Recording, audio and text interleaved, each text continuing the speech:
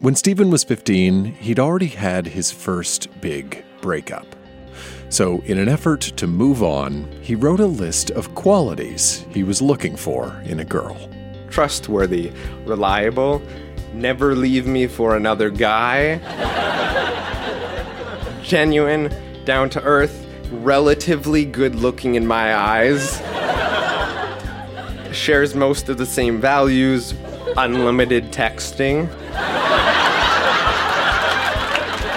And, of course, because I love the TV show, respects Scrubs.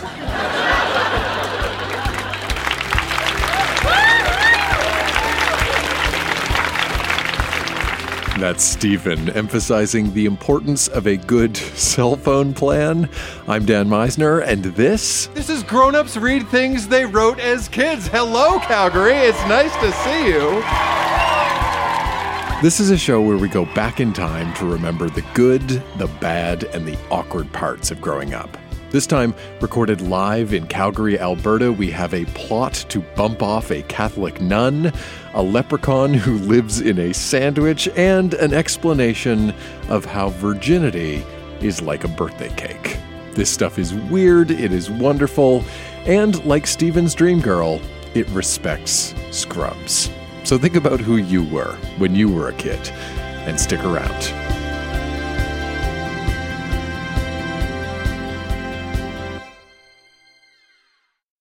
Our next reader, Mary, read a few diary entries written in 1953 when she was 11 years old and living in Burlington, Ontario. Okay, so I'm 11 and I'm in grade 7 at St. John's Catholic School, and parents are Croatian. The excerpts are all very short and very concrete. January 1st, Sandra likes Tony. She skates with him, and so do I. Jacqueline likes James. They're inseparable. Mary, me, likes, loves, adores. See March the 1st. March the 1st, James B. May 22nd, James T. choked me because I tripped him.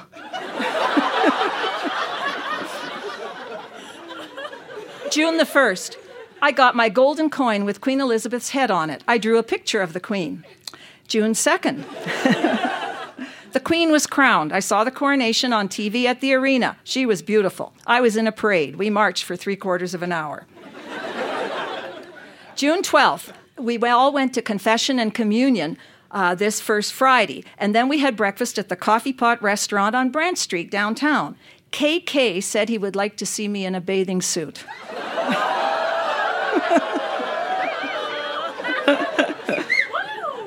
June 20th, I got my new bathing suit.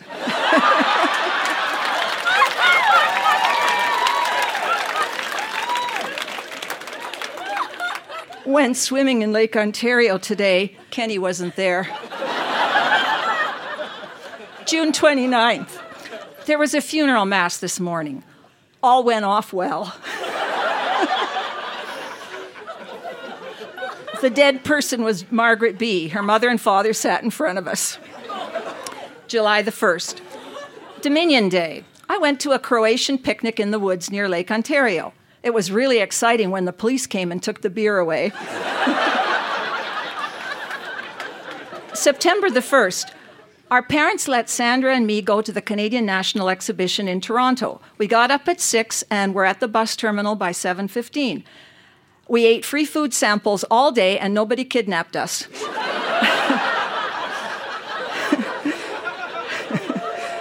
We had fun and we got home at 10 p.m. An unpleasant incident happened today at school, October 22nd. I lost the church envelopes with the collection money in them. Sister Adele blamed me. I'll have to bump her off.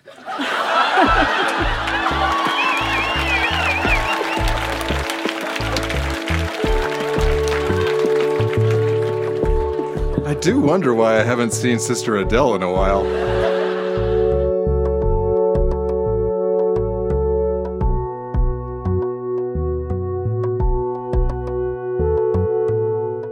One of the things I love about this kind of writing is how it can dive deep into subjects that most of us don't think about that often. To take something that seems a little mundane or everyday and really get into the details.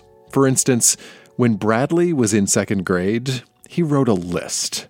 10 rules for finding a rock?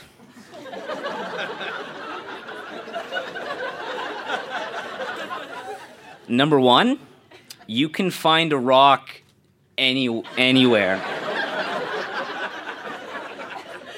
Number 2, you can find a rock in a quiet place. Number 3, look at the rock in the eye.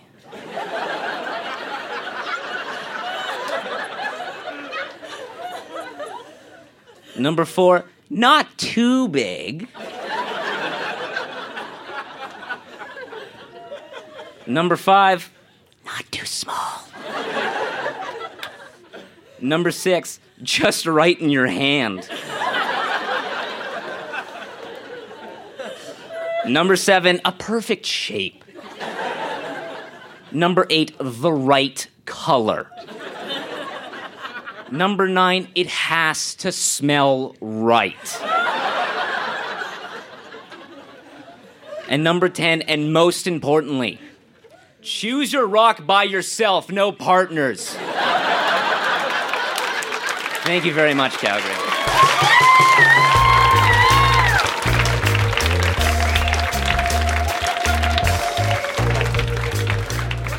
I love it when a reading is both entertaining and educational. Thank you, Bradley. Oh boy. We have a saying at Grown Ups Read Things They Wrote as Kids. Just read your thing. And that's because our show is all about primary source material. It's about original documents. But sometimes the stories behind those documents are just as interesting. Joining us on stage right now, Felipe is going to read, this is one of my favorite formats of writing, a letter that he wrote to his mother when he was 9 years old. We're going to hear it in its original Portuguese and then an English translation. Please welcome to our stage, Felipe.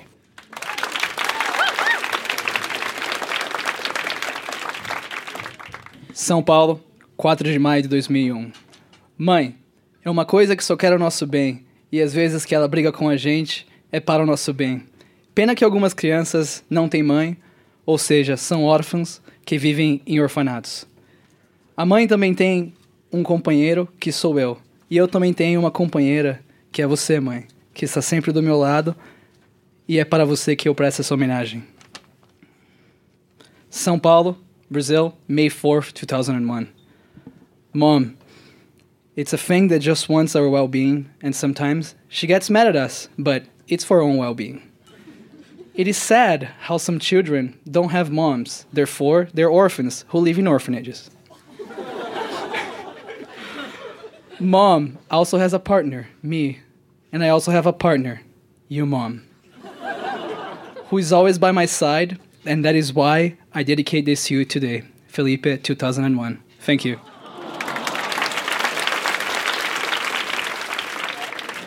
What Felipe did not tell you is that Felipe saw a Grown Ups Read Things They Wrote as Kids show in Edmonton last year, called up his mom, asked if she had anything of his, and found out that she had that, and that she carries it with her pretty much everywhere that she goes. So one more time for Felipe.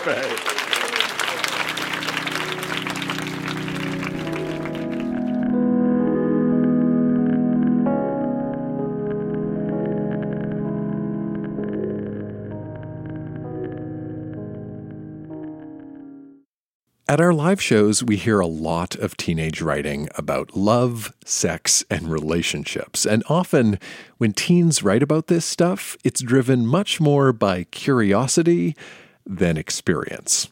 When Cheryl was 16, she knew she was curious about sex. But when it came to love, well, she wasn't so sure. So what is love? I don't think it exists. Oh, Fred, I'm so in love with you. I love you, Mom. If you loved me, you would. Chocolate. Oh, I love chocolate. Is any of that real? Rainbows, stars, hearts, cupids, lightning. What a crock. Love. Okay, now I'm going to get real personal. I'm just going to say this right now. I was a late bloomer. I was a very nerdy child. To whom it may concern. I might as well come out with it. I wonder what sex is like. Is it beautiful, all flowers and streams and slight breezes?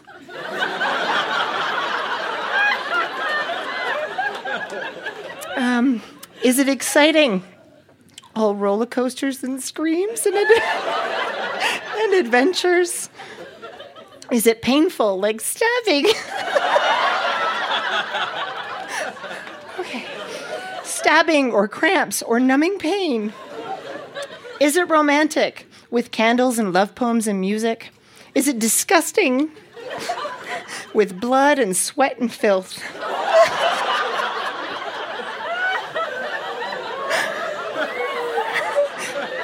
I think it is the last one.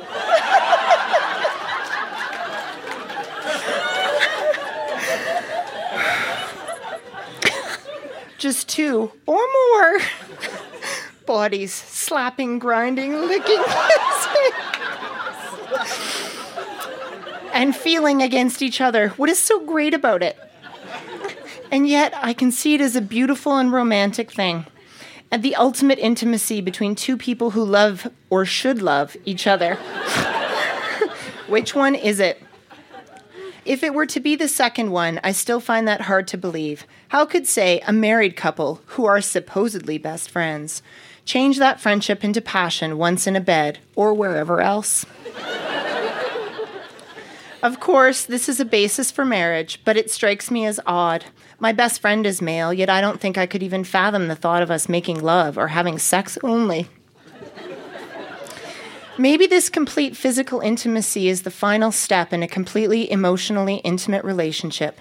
Is it the natural step, though? Does it have to follow, or can emotional intimacy be taken infinitely further?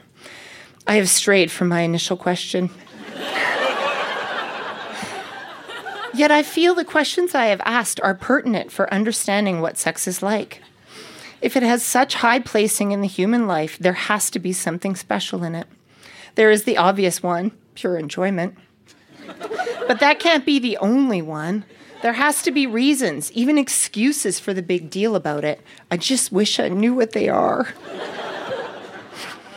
At this point in my life, curiosity is overwhelming me. I'm not saying I would go out right now and just try sex to see what it is like. Personally, at this moment, the whole act and preceding events, most, but not all, disgust me. I just wonder what it will be like when it is my turn, or time to satisfy my curiosity, and what my exact reasons for it will be.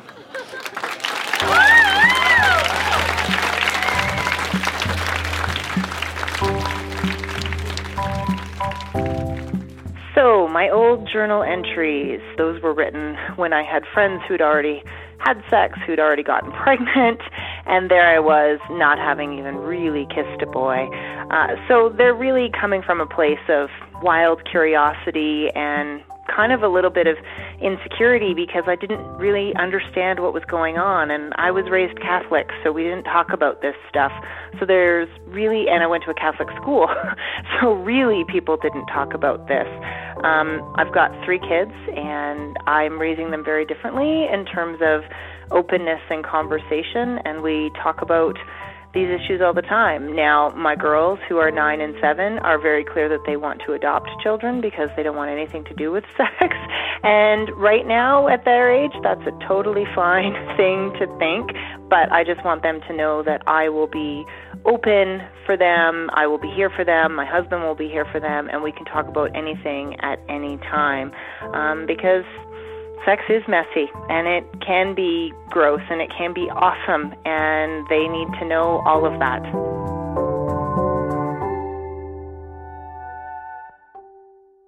Cheryl was not the only reader at our Calgary show who spent her teenage years contemplating love and sex. When our next reader, Tara, was 13, she felt like she had love pretty much figured out, and she wrote about it rather poetically in her diary. True love When do we know? I know. It's when the part of your heart that's empty is filled by peace, is filled by an overwhelming sensation of freedom. You're needed, you're wanted, and you will never be the same. I have this love. It lives now inside. I have found him, the key to open my lock, the key to my heart, to my emotions, and to my future. He is in my soul for now, and he will stay there till fear takes over our lives. Till hate shadows us, till life no more means anything.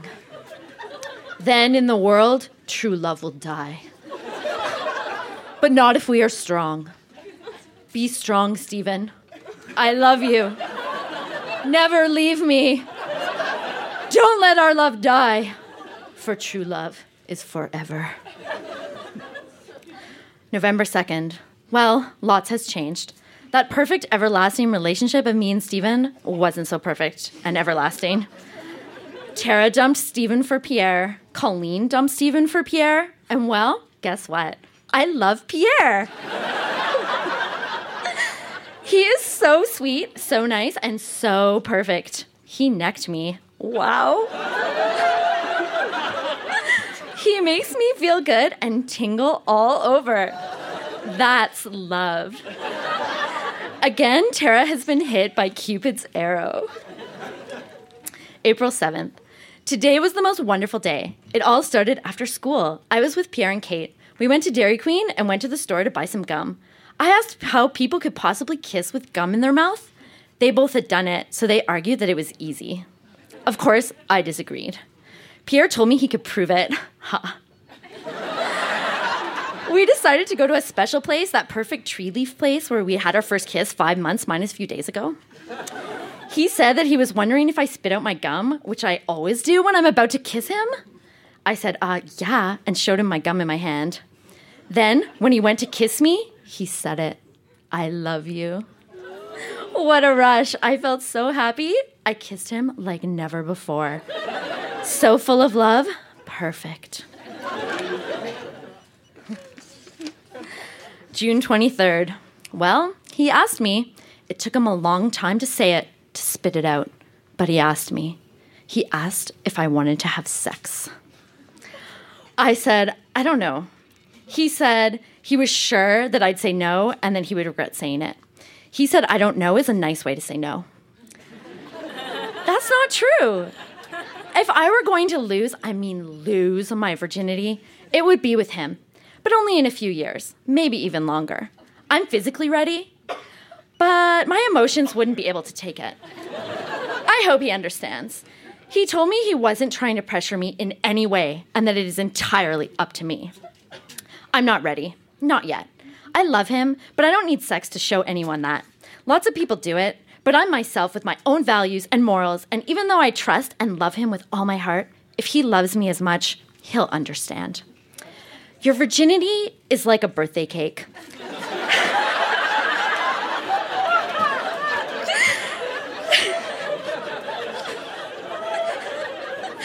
Take a piece of the cake before your birthday, you can end up ruining the whole cake, along with the birthday.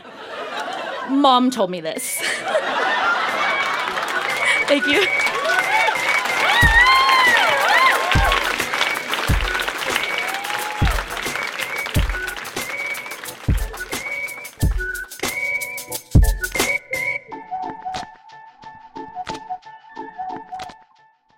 Earlier in the show, we heard from Stephen. He's the guy who made a list of qualities he was looking for in a girl. And in addition to that list, Stephen also brought along a trio of poems he wrote when he was 14. And as you'll hear, all three poems have one thing in common. They are super, super dark. Live on stage in Calgary, here's Stephen, starting with his first poem entitled War. Here, standing on the battlefield, explosions all around, burning hot bullets pierce my body. Screaming in agony, pain rushes through my body, blood pouring out my mouth, sweat streaming down my face, afraid to lose my family. It's too late to say goodbye, the grave will be my fate, falling limp to the ground. It is the end.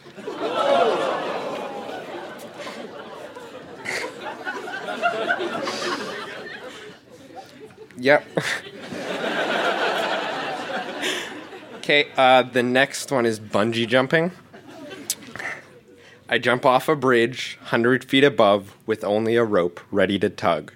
If it should rip, I shall die with no time to say goodbye. I hear the snap, then I splat. That will be the last time I do that.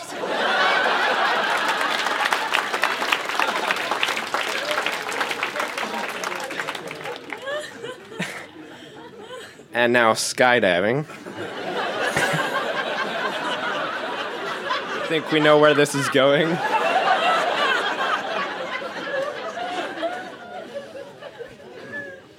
Skydiving. Flying over the city, 1,000 feet above, plunging to my death with a broken parachute. If only I could have said goodbye to the world I once knew. I feel the cold, hard concrete rushing up fast. It'll greet me in the end, if only I had a chance to live. I have been skydiving, and I must say that stuck in my mind. Thank you.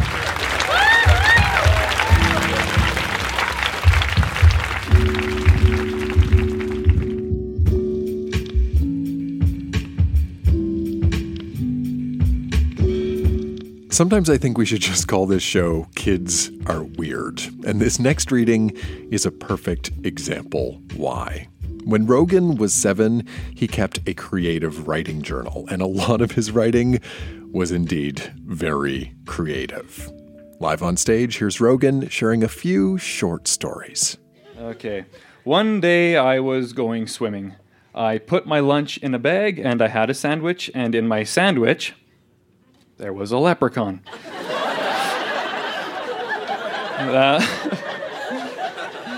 That popped out of it and got away, so I bit my sandwich and there was nothing in it, so I thought for a little while, the leprechaun must have ate it up.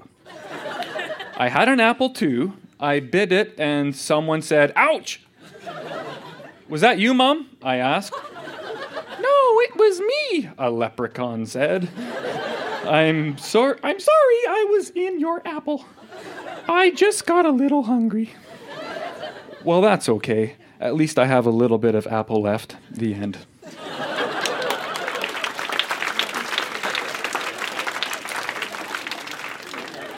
A pencil lasts a long time. You write and you write and you write and you keep on writing until there's nothing left but the eraser. Pants last a long time.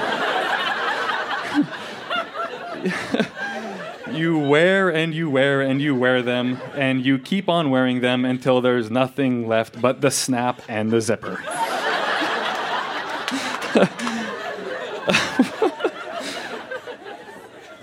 Rocks last a long time. You look and you look and you look and you keep on looking until there's nothing left but dirt.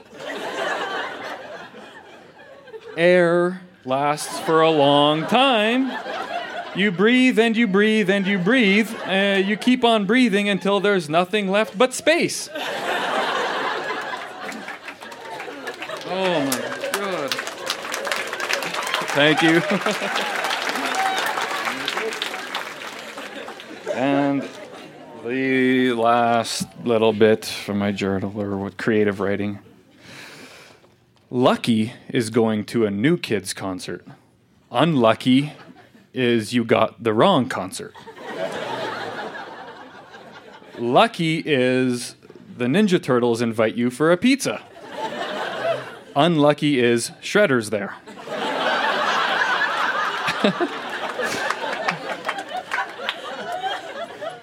Lucky is you get to go into Shredder's Technodrome. Unlucky is Shredder is busy eating the turtles. Thank you.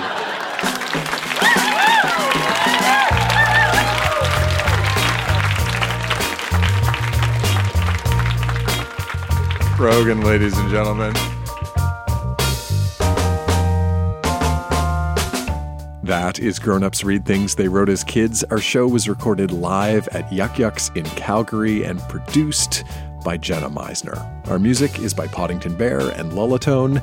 A quick reminder, we are looking for material for a very special episode, all about kid writing that has traveled long distances. So if you wrote something as a kid and someone else far away has it, reach out to them, get a copy.